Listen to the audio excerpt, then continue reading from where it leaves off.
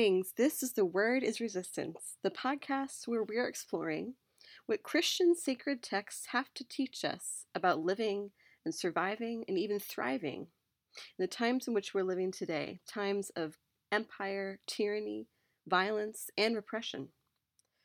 What do our sacred stories have to teach white folks in particular, white folks like me, white Christians, about our role in resistance, in showing up in liberation?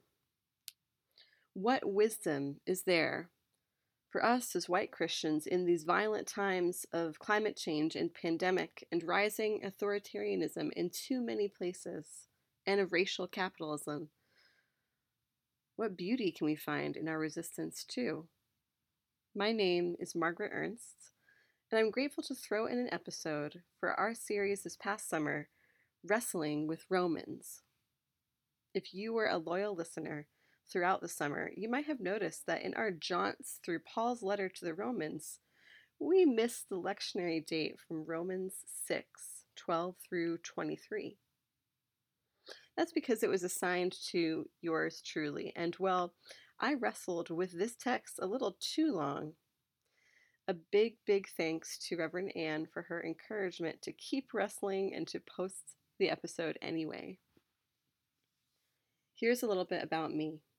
I am a queer Christian, and I'm currently serving as the pastor of a United Church of Christ congregation in a small town in southeastern Pennsylvania. These were lands traditionally stewarded by the Lenni Lenape people. I love to swim in lakes and creeks wherever I can find them. I love to laugh. I love to sing. And I love to do what I can to do my part to fight the complete ludicrousness that is white Christian supremacy and capitalism in our lifetime. I am pleased to serve on the national organizing squad of Surge Faith. This podcast is a project of Surge Faith, and is particularly designed, like I said in the intro, for white Christians who are turning towards other white Christians to talk about race and white supremacy. We believe that white Christians like us, like me, have a responsibility to commit ourselves to resisting white supremacy, and we believe we have a responsibility to tell a new story about Christianity for white Christian folks, because our lives, all of our lives, depend on it. And we do this work remembering that we are building up a new world, like the song goes. This live recording of Dr. Vincent Harding's Song for the Freedom Movement is of a multiracial movement choir practice that was led by Minister Daryl J. Walker. And we're deeply grateful to the Freeney Harding family for letting us use the song for this podcast. Whether this is your first time listening or whether we're a regular on your playlist, you are welcome here. The word is resistance. Courage, sisters, don't get weary. Courage, brothers, don't get weary. Courage, people, don't get weary. Roll away, we belong. Grace.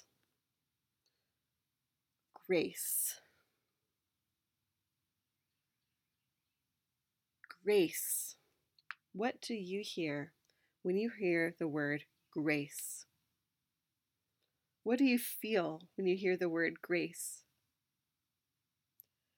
If you're driving, please don't close your eyes right now. But if you are in a space or place to do so, maybe sit down or lie down and close your eyes.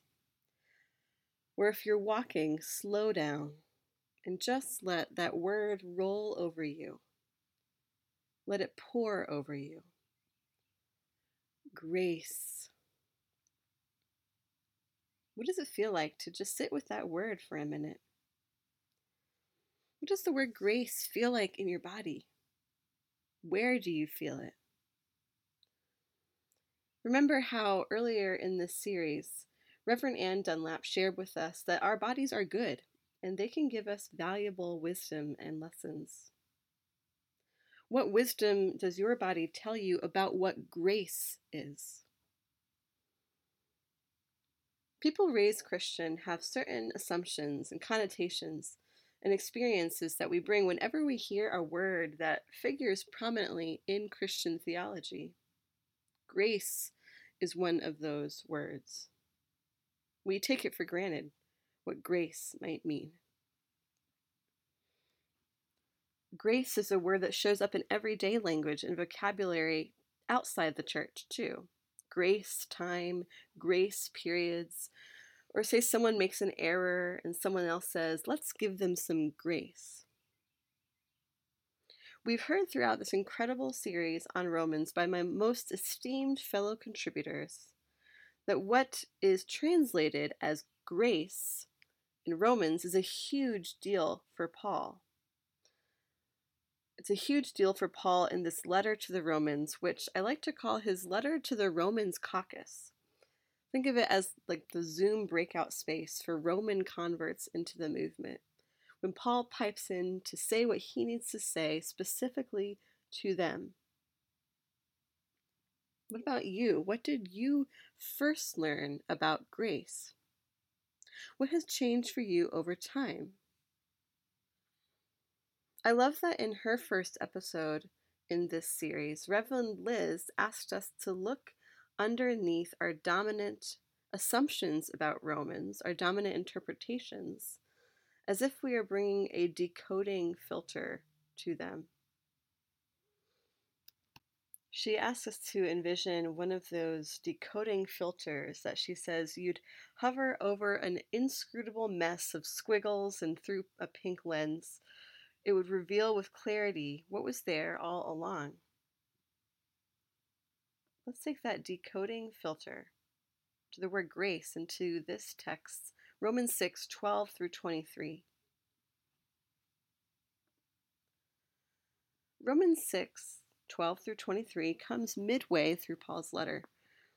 I want to start with this meditation on grace because I believe that getting a grounded perspective on grace is key to unlocking what wisdom is here for us in Romans 6, because this is a really, really tough text. It means peeling back some of the layers that we might read into it and might assume about what grace means, and it's not actually there. In this passage, Paul is responding to a question presumably received from the Romans. It's one that he mentions earlier at the beginning of chapter 6 when he's talking about baptism. And the question is, well, what then? Shall we sin because we are not under the law, but under grace? The word in Greek for grace here, which shows up throughout Paul's letters and letters attributed to him, is charis. The Greek and biblical term charis refers to something like goodwill, loving kindness, favor. It's also described as God's merciful grace. In Greek mythology, a charis is one of the charities or graces, the goddesses of charm, of beauty, of nature, of human creativity and fertility. In the larger Greco-Roman contexts outside of the Bible, this word indicated kindness and life. The word is used over 140 times in the New Testament, in different places with different nuances. Sometimes it has meanings of blessings, favor, mercy, even beautiful words. One Bible word study tool defines charis as that which affords joy, pleasure, delight, sweetness, charm, and loveliness. There's a really interesting definition of charis, which means to be in favor of or for the pleasure of, and further, that which furnishes the reason to take action, or in other words, to be actionable. An Indonesian New Testament translation from 1972 translates charis as essentially love gift. I don't know about you, but these are all really different ways of thinking about what grace means than I was taught. In our theological inheritance as Christians, we often get passed down an understanding of this word, grace, charis, in a way that's in conflict with Torah, law, and often as an inherently new thing, as if it's a new thing that comes through Jesus. Well, I hope as you've gleaned throughout this series, this is not what Paul is saying about God, and it's not biblical. All of what charis means for Paul, all of what grace means, is built on Jewish understandings and experiences of who God is and what God creates in the world. Loving kindness, mercy, blessing, favor. What Paul is saying is that through the opportunity to follow Christ, Gentiles like the Romans, even those who have benefited from and are complicit with the sins of empire, they too are invited into God's story of hope and justice beyond empire because of how powerful God's loving kindness is, because of how powerful God's mercy is and God's blessing is. In other words, because of how powerful God's grace is. That's just how amazing God is. So it is indeed more like love gift than forgiveness of sins. And that's how Paul responds to this question from the Romans. This question, why don't we just keep sinning if we're brought under God's law through grace? Paul responds saying, no, absolutely not. You can't just go justify sinning because you are welcomed into God's beloved family through grace. You're not freed to sin. It's that through Christ, in this love gift of becoming part of God's family, we become accountable to God's law of justice and right relationship. Even though Gentiles were not born ancestrally into that covenant as Jews, it is a gift, Paul says, in other words, to become accountable to justice.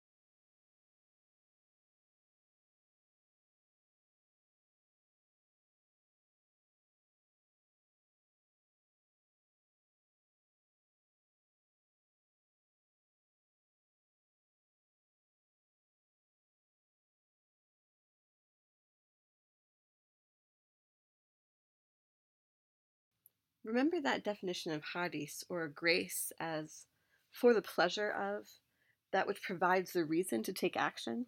In other words of saying it, grace means the gift or the pleasure of being accountable and actionable, being able to take action. Wow.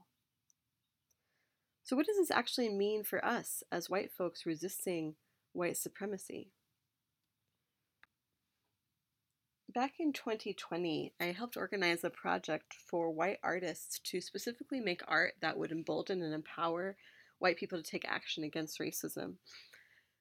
And one of the artists who has a store called Radical Imprints, her name is Nicole Manginelli. She's a white queer femme and a cis woman, a letterpress printer.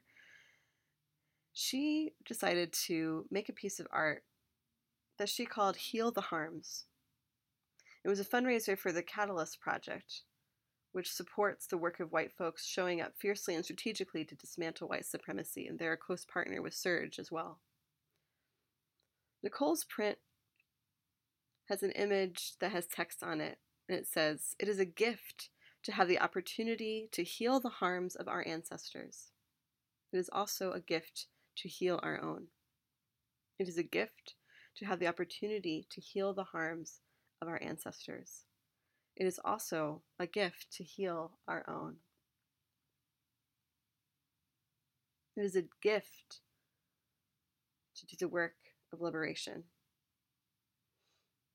What grace means, I believe, for us as white Christians means exactly what I believe James Cone says it does in the context of white folks in his 1997 book, God of the Oppressed. For white people living in the context of white racist oppression over Black folks and others, grace in the context of our work means the gift of God's invitation to struggle against racism. The gift of God's invitation to struggle. That's what James Cone says in God of the Oppressed. For Cone, who is focused on Black liberation, that means for white people being in solidarity with Black people in their struggle for Black liberation, being accountable to that struggle, serving that struggle. Grace means there's an invitation for white people to join the story of justice and right relationship, that God is working in the world through the movements of Black liberation and movements led by other people who are oppressed in the context of our empires today. Grace means we are invited to take part in that struggle in spite of the ways that white folks are complicit with the structural sin of white supremacy. That invitation to participate, the invitation to solidarity is grace.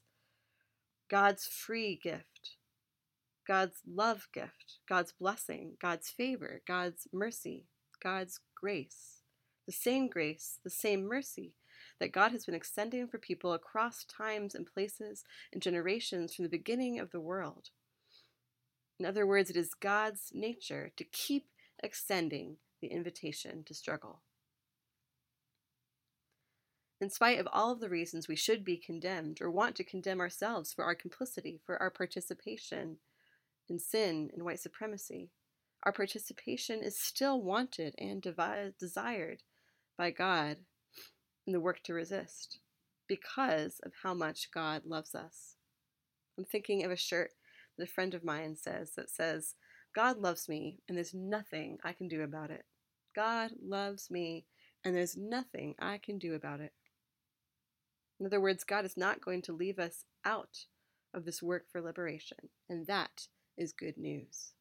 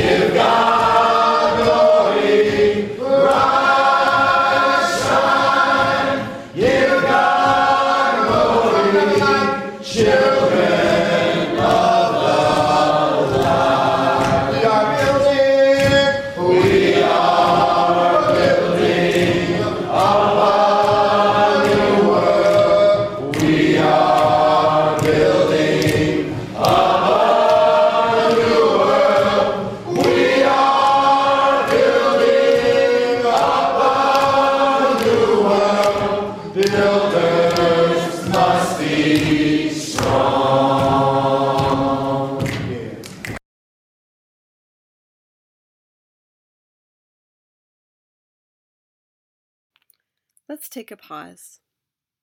What have you always thought grace means? What feels different now after hearing some of this etymology? After hearing this idea of grace as invitation to struggle by James Cone? After thinking about what grace might have meant from a Jewish perspective? To help us understand everything else about Romans 6:12-23, I want to offer what I think is a grounded view of grace and everything that flows from it throughout the rest of the passage, and have a few observations to hold up. 1. Charis, grace, is not a new characteristic of God that is instigated through Jesus. It is a new way of saying something to new people about what God has always been doing. When I spoke with Reverend Ann about this text, and she referred me to Pamela Eisenbaum's work on the letter, Anne said, God created the whole world and called it good. That's what instigated grace. The second observation is that grace is grounded in Paul's Jewish tradition. It's associated with other biblical concepts throughout the Bible and known well to Jews, like loving kindness, mercy, and the bestowing of God's blessing and favor. 3, Paul tells us in this part of the letter that being in relationship to God's justice under grace is not a free pass to sin or to continue to participate in oppression. It requires something from us. But there is pleasure in this requirement. It's good to take action for the sake of right relationship, for liberation.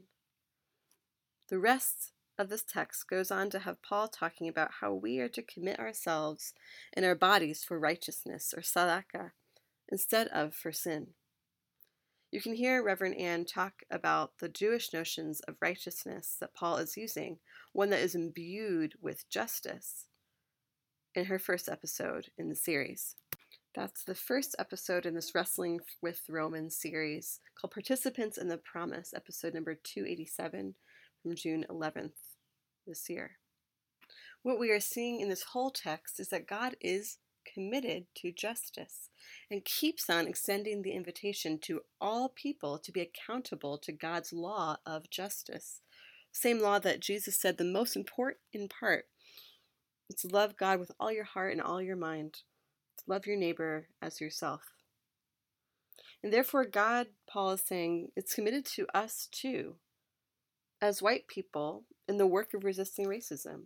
And in that commitment, in the grace of that reaching for us, God is calling us to commit. This is not a view of individual sin and individual action only. It's about the whole. It's about all of us. It's not about you being good or bad. It's about us, the whole, getting to goodness and participating in God's work of liberation here on earth. In other words, what kind of world do you want to live in, Paul is saying? One of oppression or one of liberation? One of sin or one of righteousness? One of being out of alignment or hamartias with God, or one of right relationships, sataka, and justice? He's saying, will you deploy your lives as instruments to get us there? Will you deploy your lives for the sake of justice? These are the stakes laid out to the Romans caucus, and they are the stakes that are laid out to us.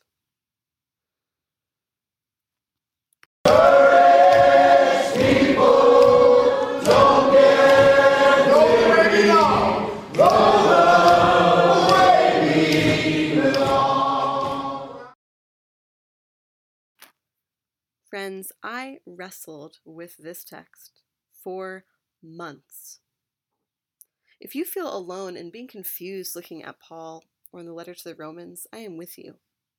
It only made sense to me after listening to the other episodes from the series, after talking with Reverend Ann, after looking at Pamela Eisenbaum's work, and lots of encouragement and patience with me to keep trying, to keep bringing up that decoding filter. And one of the biggest points of wrestle I had with Paul's work in this letter is his metaphor of being slaves of righteousness. This is one of those times where I'm going to say, Paul, you made a wrong choice there. He says he is speaking in human terms from an everyday example that the Romans will know. It should make us sad to know that this would have been such an everyday example for Romans. And we also should not be afraid to say, you know what, it's a terrible choice of an example.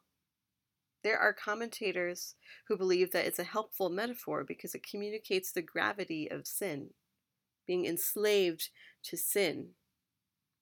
But listen, I want to say to Paul, just don't do it. I cringe thinking about how the church or religious people can use the word slaves to righteousness or enslaved to God. Nope, let's not use it. Let's not even say slaves to justice either. I feel the same way about metaphors about God that use rape or abuse to talk about God's relationship with God's people. Just don't do it metaphorically. Because you're setting up people for some very toxic, oppressive relationships with God because of those rhetorical choices. So I believe that we can communicate about the structural, intensively horrific implications of systemic sin without using the metaphors that show up in verses 16 through 20. Otherwise, we can run the risk of adding to the oppression itself. We can know the wages of sin is death without using a death-dealing metaphor. That's why I didn't even mention these slavery metaphors here until the end of the podcast.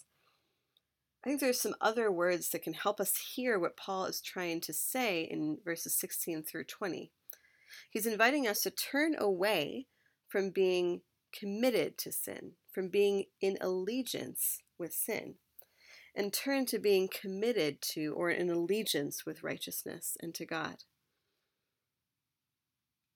Through Christ, we are turning away from being committed in allegiance with death, and instead are turning to being in allegiance with God's life-giving liberation. May it be so. As this series comes to an end, I hope you have been able to understand Paul in a new way, not for the sake of theological debate, but for the sake of giving you a sense of your place in the movement. I am so proud of how this series has been reclaiming this letter back from the empire one little bit at a time, as Reverend Liz said, taking that decoding filter. May we now take what we have found. May we now take its wisdom and feel its power and get to work that is grounded in grace. We are building a new world. We are building a new world. We are building a new world. Builders must be strong. Thank you, as always, for joining us. We'd love to hear feedback from you all, and especially folks of color and non-Christian folks, by commenting on our SoundCloud or Twitter or Facebook pages, or fill out our survey on our podcast page at surge.org. Give us a like or rate us on iTunes, Spotify, or wherever you can check out our podcast. You can find out more about Surge at surge.org, where you can sign up for Surge Faith updates and find transcripts for every episode, which includes references, resources, and action links. Speaking of action, please pay attention to what is happening in Atlanta with the criminalization of protesters that have been resisting Cop City, who have received indictments under Georgia's RICO law. There is information about what Cop City is and proposed to be, and why we should stop it, why we need to support our friends and siblings in Atlanta who are doing so. On Surge's website at surge.org, Stop Cop City, there's a page called Organizing for Abolition and Climate Justice in Atlanta, and you can support from anywhere. And keep listening, friends. Keep sharing these words with each other in this work, in The Word is Resistance. Let's help each other out. This week we'll hear Reverend Sharon Fenema for our 300th episode. We have each and every one of you to thank for that. We appreciate you so much. Remember, God loves you. God loves us. There's nothing we can do about that. And that's why God calls us to commit. God calls us to show up. God commits to us when we do. Amen. We are building up a new world, builders.